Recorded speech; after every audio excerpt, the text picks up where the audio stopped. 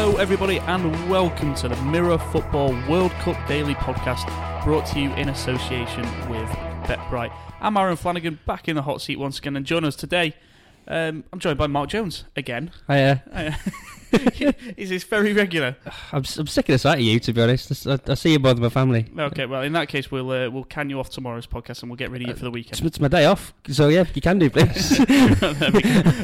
Jack Rathbone's with us again, second day running for you as well. Absolutely, yeah. Thanks for having me back, Aaron. Yeah, no, you won't be this happy once you keep on doing it. I mean, if you are on tomorrow's pod, it's a concern, isn't it? Yeah, you'll have to come to my house and make me go on it. I'm not gonna, which you probably could. But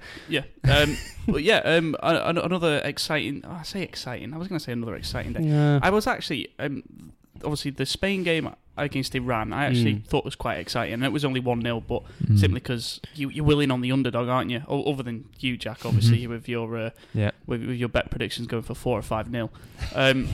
But the Portugal game, I found that quite intriguing as well because Morocco was so good. The first game, I mean, that was the first game. That was the first game. Sorry, what am I on about? Yeah. The game in the middle, Uruguay. The Uruguay against game. Saudi. That was pretty poo. Yeah, you're trying very hard to find some excitement in the games, aren't you? There were three 1-0s, 3 games in which the fancied side won, but they were made to work hard for it. 3 fairly similar games as well. I thought you saw the difficulties that some of the bigger sides are having come up against these sort of block defences, especially Spain. I thought they struggled to break them down, didn't they? Break Iran down. And it's fairly sort of symptomatic, I think, of group stages where you see these smaller teams playing the way they do.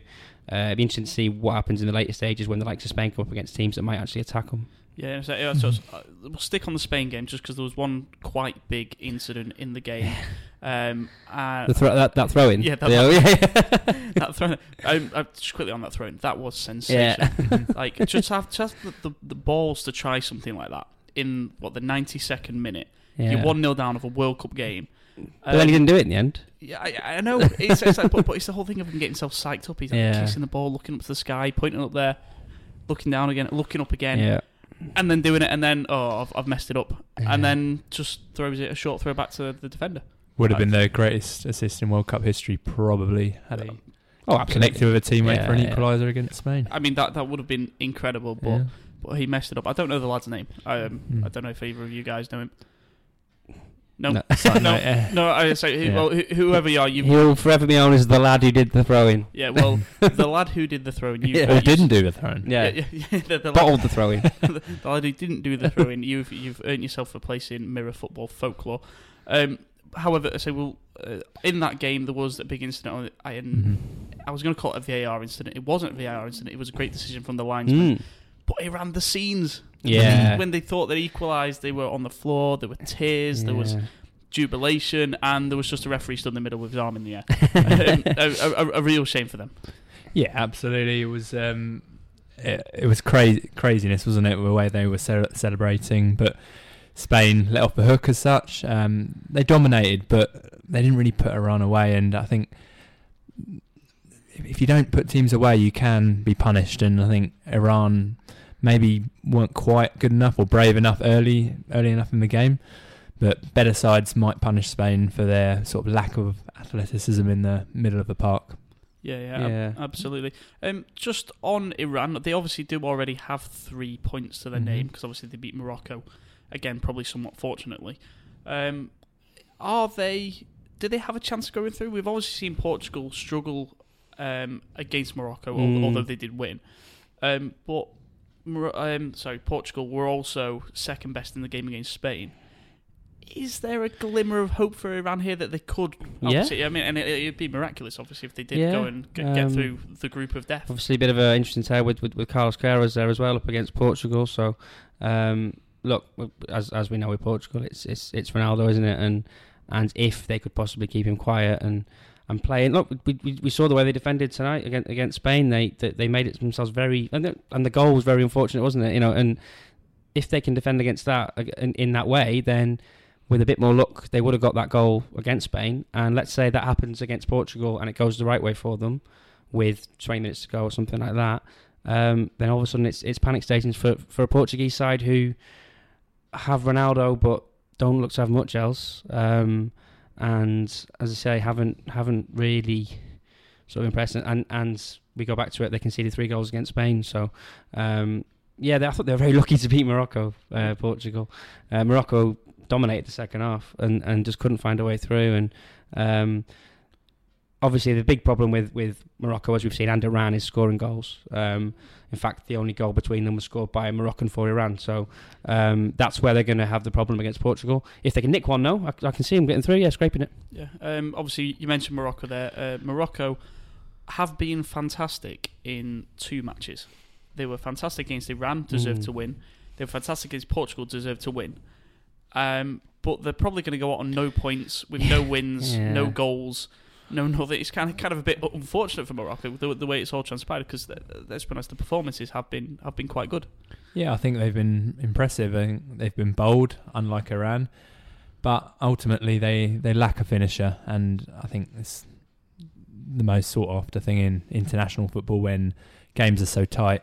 They really needed a cool head in and around that penalty area, and they just lacked it.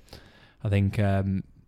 Not all is lost though this World Cup. I think they've endeared themselves to a lot of fans at home, but they're going to need to work on their style of play, because ultimately it's not been good enough, because they lack that sort of clinical striker. Yeah, absolutely. My pre-tournament bet, Mark, obviously I know you've heard all about it, was that Morocco were going to be the dark horses. I know they've not won. I know they've not scored. I'm still kind taking a moral victory. Yeah, I'm going to say that I was right in the fact that they were going to be a good side. Yeah.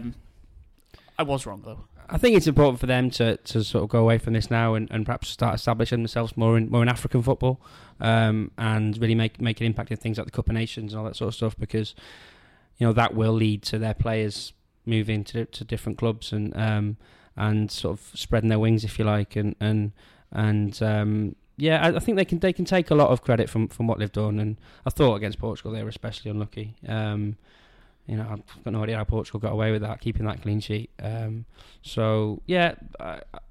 think you can have a little moral victory. They were unfortunate side.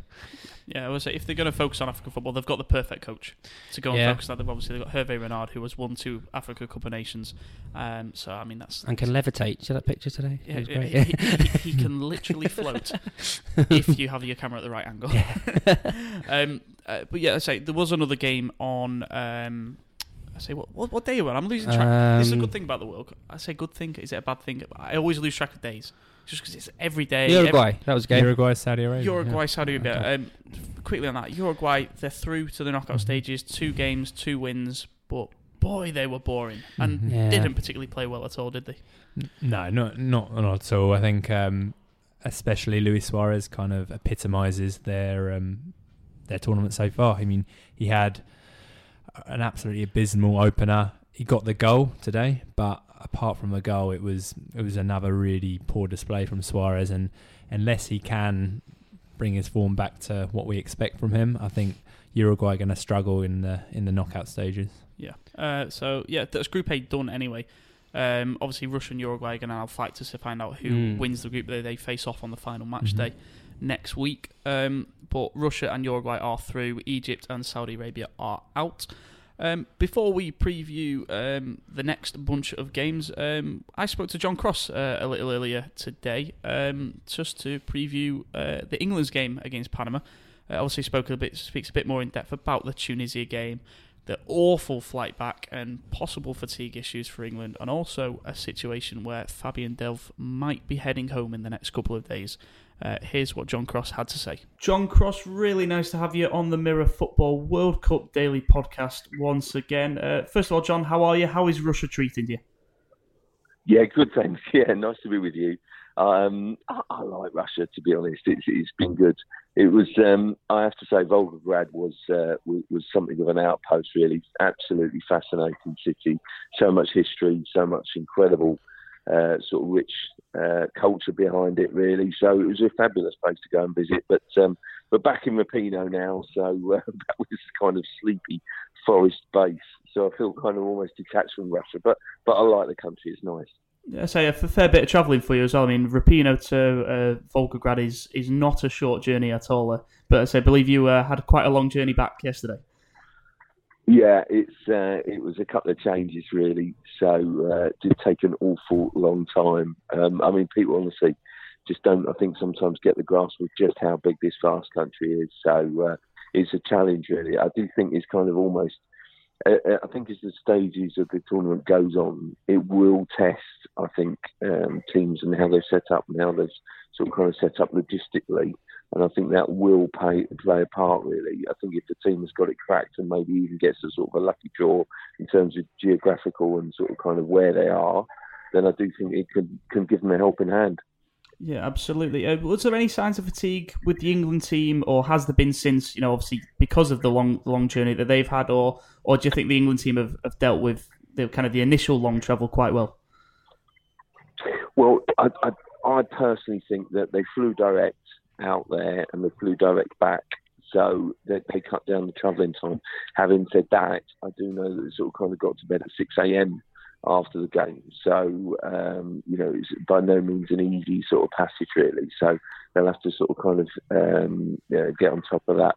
I actually think today, which sort of joining you, can't remember which day it is now, Wednesday, it's the only day that actually the players have got scheduled to have off during the whole of the tournament. So I think quite a few of them heading over to St. Petersburg sort of for a little bit of downtime, which I guess is sort of valuable. But that's the only sort of scheduled day really, sort of. So it's important, I guess, to recharge batteries. Yeah, 100%. Looking back at the game, the reaction in England has been very much positive with the performance, despite obviously the fact that England won, very late on in the game. What was it like in the stadium? Did the performance look just as impressive? I mean, especially in the first half as well. Yeah, particularly I think the first half an hour. I think England were really good in the first half an hour. I thought they were sort of kind of vibrant, lots of pace, movement. It was really good. I think it's difficult sometimes in the stadium to sort of judge, just how sort of enthusiastic, sort of kind of you get sort of wrapped up so much in the moment, sort of kind of that basically it's difficult to judge sometimes how sort of they fall away, and I think they did fall away a little bit in that second half. And I think, that was disappointing. It's difficult to put your sort of kind of finger on it, really. But the great thing about England was that they kept going, they kept pressing. I think they were the dominant team in the second half. But they just didn't create and carve open Tunisia in the way that they had in the first half. And I guess they really could have put the game to bed by half-time. It could have been 3 or 4 up, I think, at half-time. I do think that statistically they created more chances than any other of the opening games so far at the tournament. So, that's an encouragement. They've just got to be much more ruthless in front of goal. That is the biggest thing I would take out of that opening game. Yeah, obviously, you've spent a lot of time now with the rest of the media and stuff that's out there. There's been people in England saying that because some of the favourites haven't particularly impressed, for example, obviously Germany losing, France were underwhelming, Brazil obviously didn't win either. There's been a few suggestions in England that England can actually go all the way here. If that's the standard, that's the level. In and amongst the media group, is there a sense that England could actually surpass maybe expectations this year? Well, what are expectations? I guess maybe expectations are kind of, I don't know, it's easily confused with kind of hopes, I guess. And kind of I would put that at sort of kind of quarter-final level. I guess some people are getting a little bit, more carried away than that. And I guess when you win a game like England did against Tunisia in such a dramatic fashion, that it's easy to get kind of carried away with that momentum and the moment. But it is interesting that some of the bigger nations, haven't won their opening games. I have to say, I was really massively impressed with Spain, for example. Portugal, I think, is clearly going to be a threat with Ronaldo in the team. Germany, it's difficult, sort of all of a sudden it's sort of a bit of a mess for them, sort of kind of getting out the group, so it would be difficult. But France were far from convincing, were they, either really? So that's an interesting one to watch. So I do think that basically perhaps it's a little bit more open, because I think sometimes in previous tournaments one big nation has slipped up and all of a sudden you've got that kind of one upset and you're thinking, blimey. But I think this time, because the number of the big teams and the big favourites have slipped up, maybe that's what's given people a bit of optimism at home. I still think England, quarterfinals would be a decent achievement, and I can't see them going beyond that. But within maybe the press camp, maybe one or two are getting a little bit more excited than perhaps I am. Yeah, it's good to know anyway. It's what the World Cup does to us, isn't it? Bit of World Cup fever. Yeah. Looking ahead to the Panama game on Sunday, do you expect many changes to the team? I know obviously there's been a bit of a debate around Raheem Sterling, who obviously was a little bit disappointing as far as his performance was concerned. Maybe there's been a few people suggesting maybe Jesse Lingard could drop out. What have you seen, or what do you know?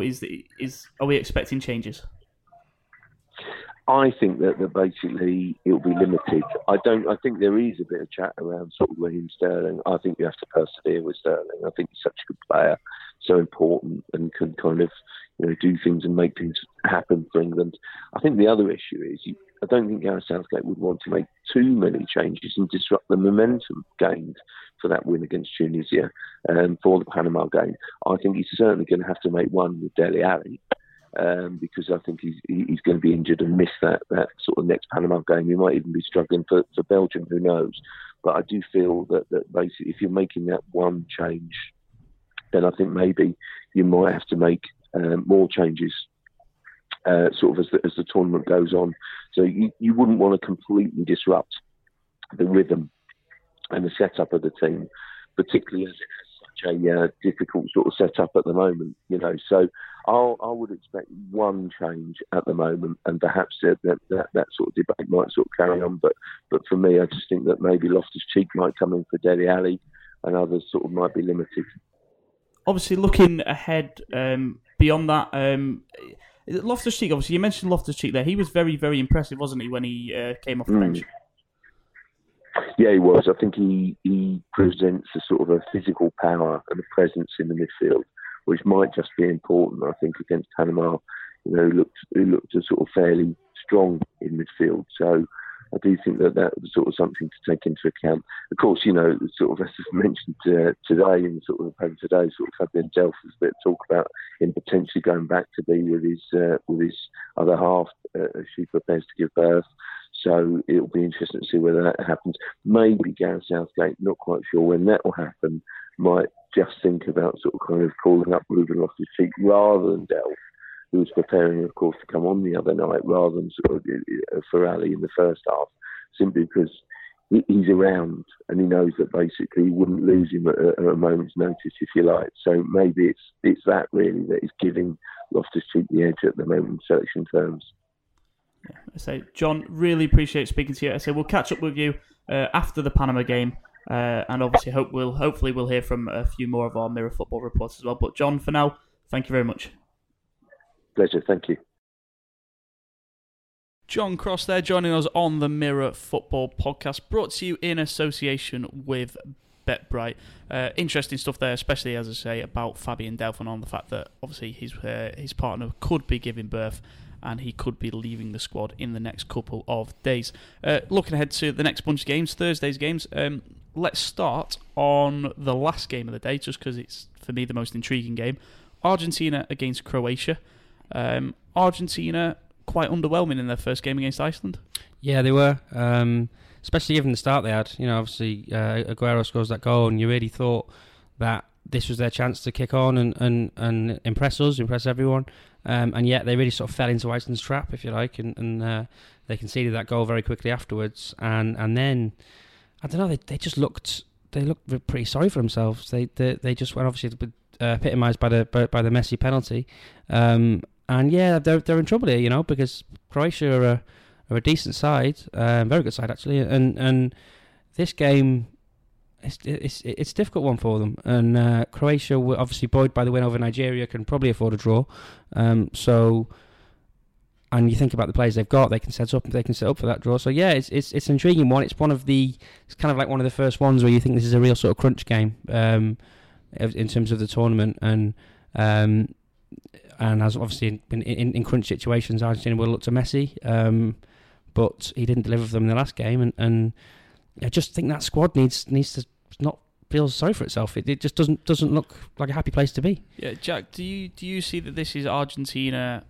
This is just what they are now. This is just the squad, or will we see a reaction from them? Or because I don't know, there seems to be, like you say, that they feel sorry for themselves. But I've kind of got that feeling for the last 2 years, or I say probably slightly more than 2 years.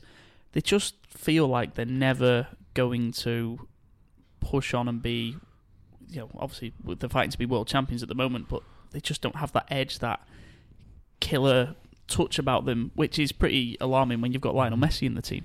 Yeah, I think it's really disappointing so far from Argentina. I think there's an identity crisis with Sampaoli. Certainly seems to have moved away from that swashbuckling style that we've seen from his Chile and Sevilla sides.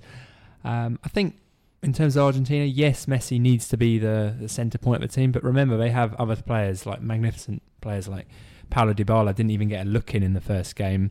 I thought Angel Di Maria was dreadful. Mesa started on the left. He was really poor. The centre midfield, Mascherano does a job, but next to him, Biglia, just uninspiring, and yet nobody else seems to be sort of emerging as someone to light the fuse and sort of get on the same wavelength as Messi. I'd really like to see Dybala involved.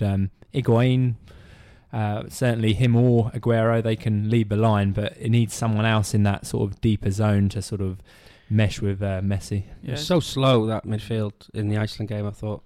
Mascherano and Biglia, it was just absolutely painfully slow at times. And it's exactly what Iceland want. And it'll probably be what Croatia want as well. So yeah, it's interesting game, certainly. Yeah, absolutely. Interesting what you say about Dybala. Mm-hmm. Dybala is surely the only player at the World Cup at the moment who, in the transfer market, is probably worth upwards of £120 million and yet can't get a game at the World Cup. Mm-hmm. I mean, it says everything about Argentina's front line. But then, obviously, saying what we're saying about Argentina says everything about the rest of the pitch for them. So yeah, certainly an intriguing game. That one, Argentina at evens with BetBright. The draw 21-10, Croatia 14-5. The Bright bundle on that game: Aguero to score first. Obviously, he got the first goal against Iceland, and Argentina to go on to win, with Dejan Lovren getting carded. Bit of a mouthful. For pulling down Lionel Messi in the 68th minute now. Yeah, probably something like that. But that combination of the three, Aguero, Argentina to win, Lovren to be carded 16-1. Mark, obviously you watch a lot of Liverpool. Lovren, is he? Did you see him as a liability to get carded? No, he's been playing quite well recently. I thought he was good against Nigeria as well. He was excellent in the Champions League final. So he'll obviously be crucial for them. The thing with Lovren is he likes to defend on the front foot a lot.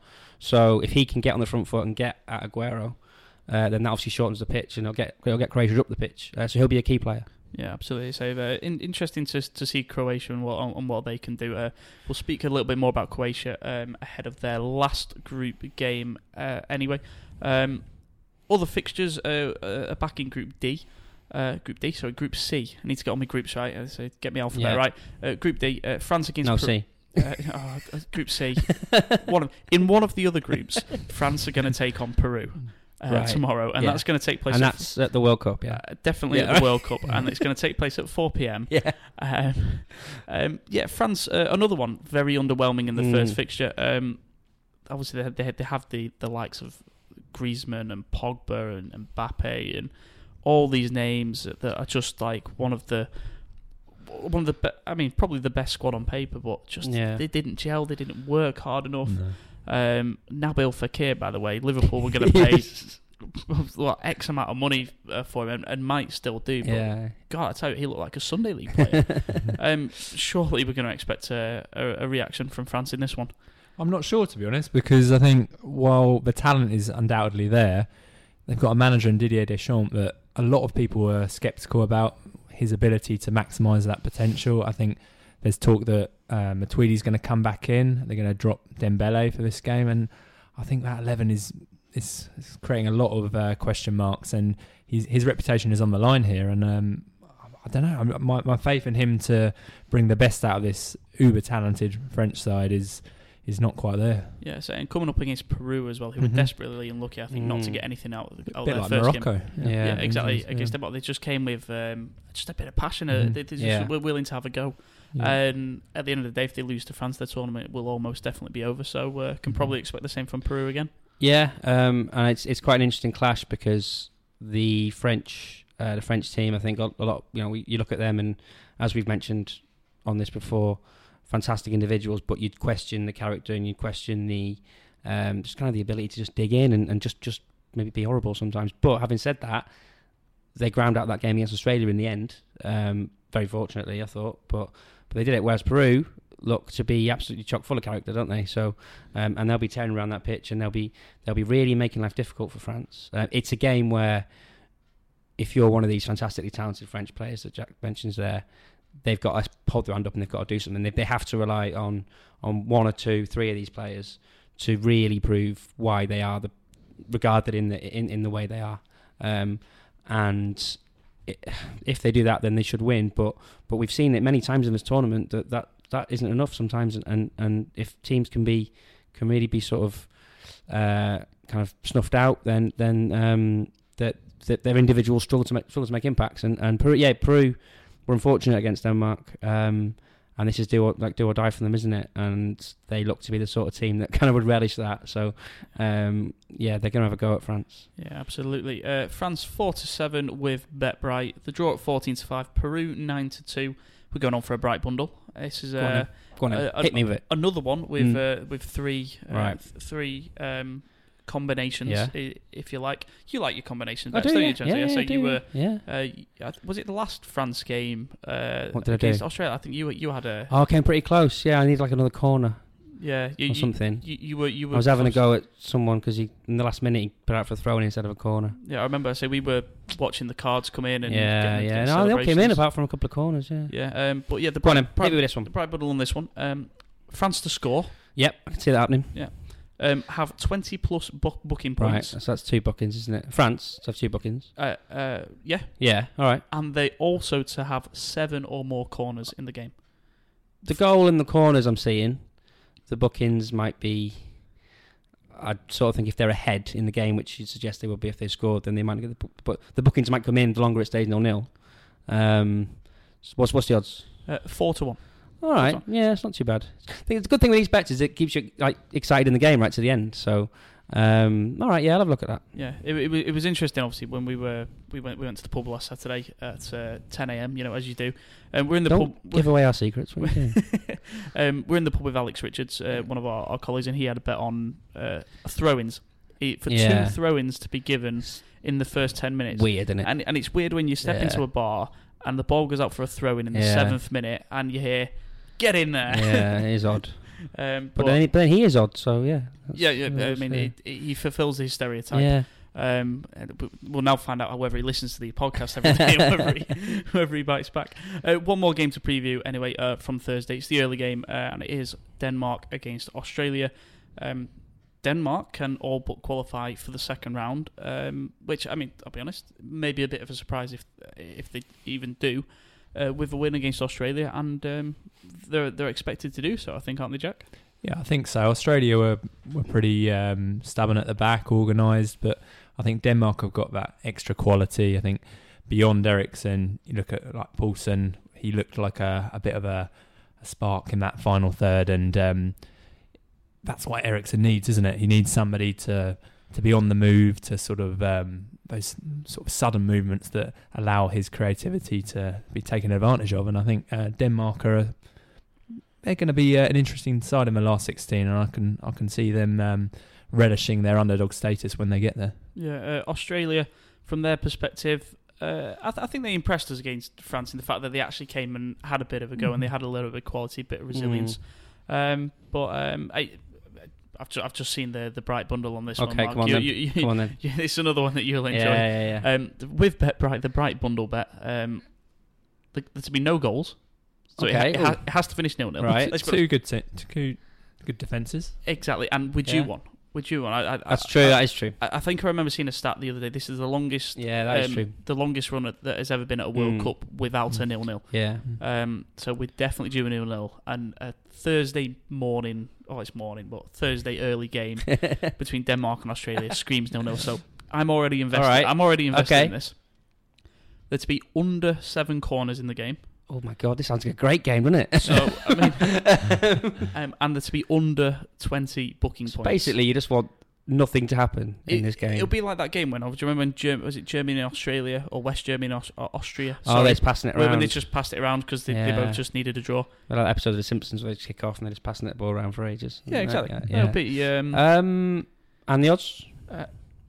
The odds for no excitement? This is where I'm going to drag you in. Okay. 125 to 1. Wow. I mean, it's quite the combination. So, nil under 7 corners. All I've got to do is hope the game's postponed or something, and that's yeah. It was interesting. I had the pain. I say today, a little later today. For those who are listening, by the way, we're recording in the evening. You'll be listening to this obviously next day. But the Uruguay Saudi Arabia game, I had a bet with my friend. My friend gave me some odds on Uruguay to win, but only by 1 goal. Because he was adamant that it was going to be even more. And obviously, Uruguay started quite early. So obviously, when it's 1-0, I'm basically just cheering on defending. Nothing. Yeah. When nothing was happening, I was absolutely happy. It's a really, really weird feeling. But if you want 125 to 1 bet, you can cheer on nothing too. Profit from misery. Yeah. That's basically what it is. But yeah, anyway, guys, thank you very much once again. That'll do us on today's Mirror Football World Cup Daily Podcast, brought to you in association with BetBright. This is also the longest podcast we've done since we've done the daily ones. We've gone we've gone over limit, but that's only because we've heard from Crossy as well. But we can make exceptions for Crossy. Of course we can. Yeah, who wouldn't? Exactly, and obviously we'll hear from Crossy a lot more going through the tournament. Guys, thank you very much. Can I get a day off now? I don't know. If you hear a knock at your door. See, the fact that we live so close to each other, it might annoy you. But no, Mark, you can have a day off. Thanks. You know what? You might even be able to have a weekend off. Oh, you might be able to. Just depends if you pop up in the office at the wrong point. I will. Yeah. But yeah, thank you as ever, guys, for listening. Enjoy tomorrow's football, and we will be back with another episode in 24 hours' time.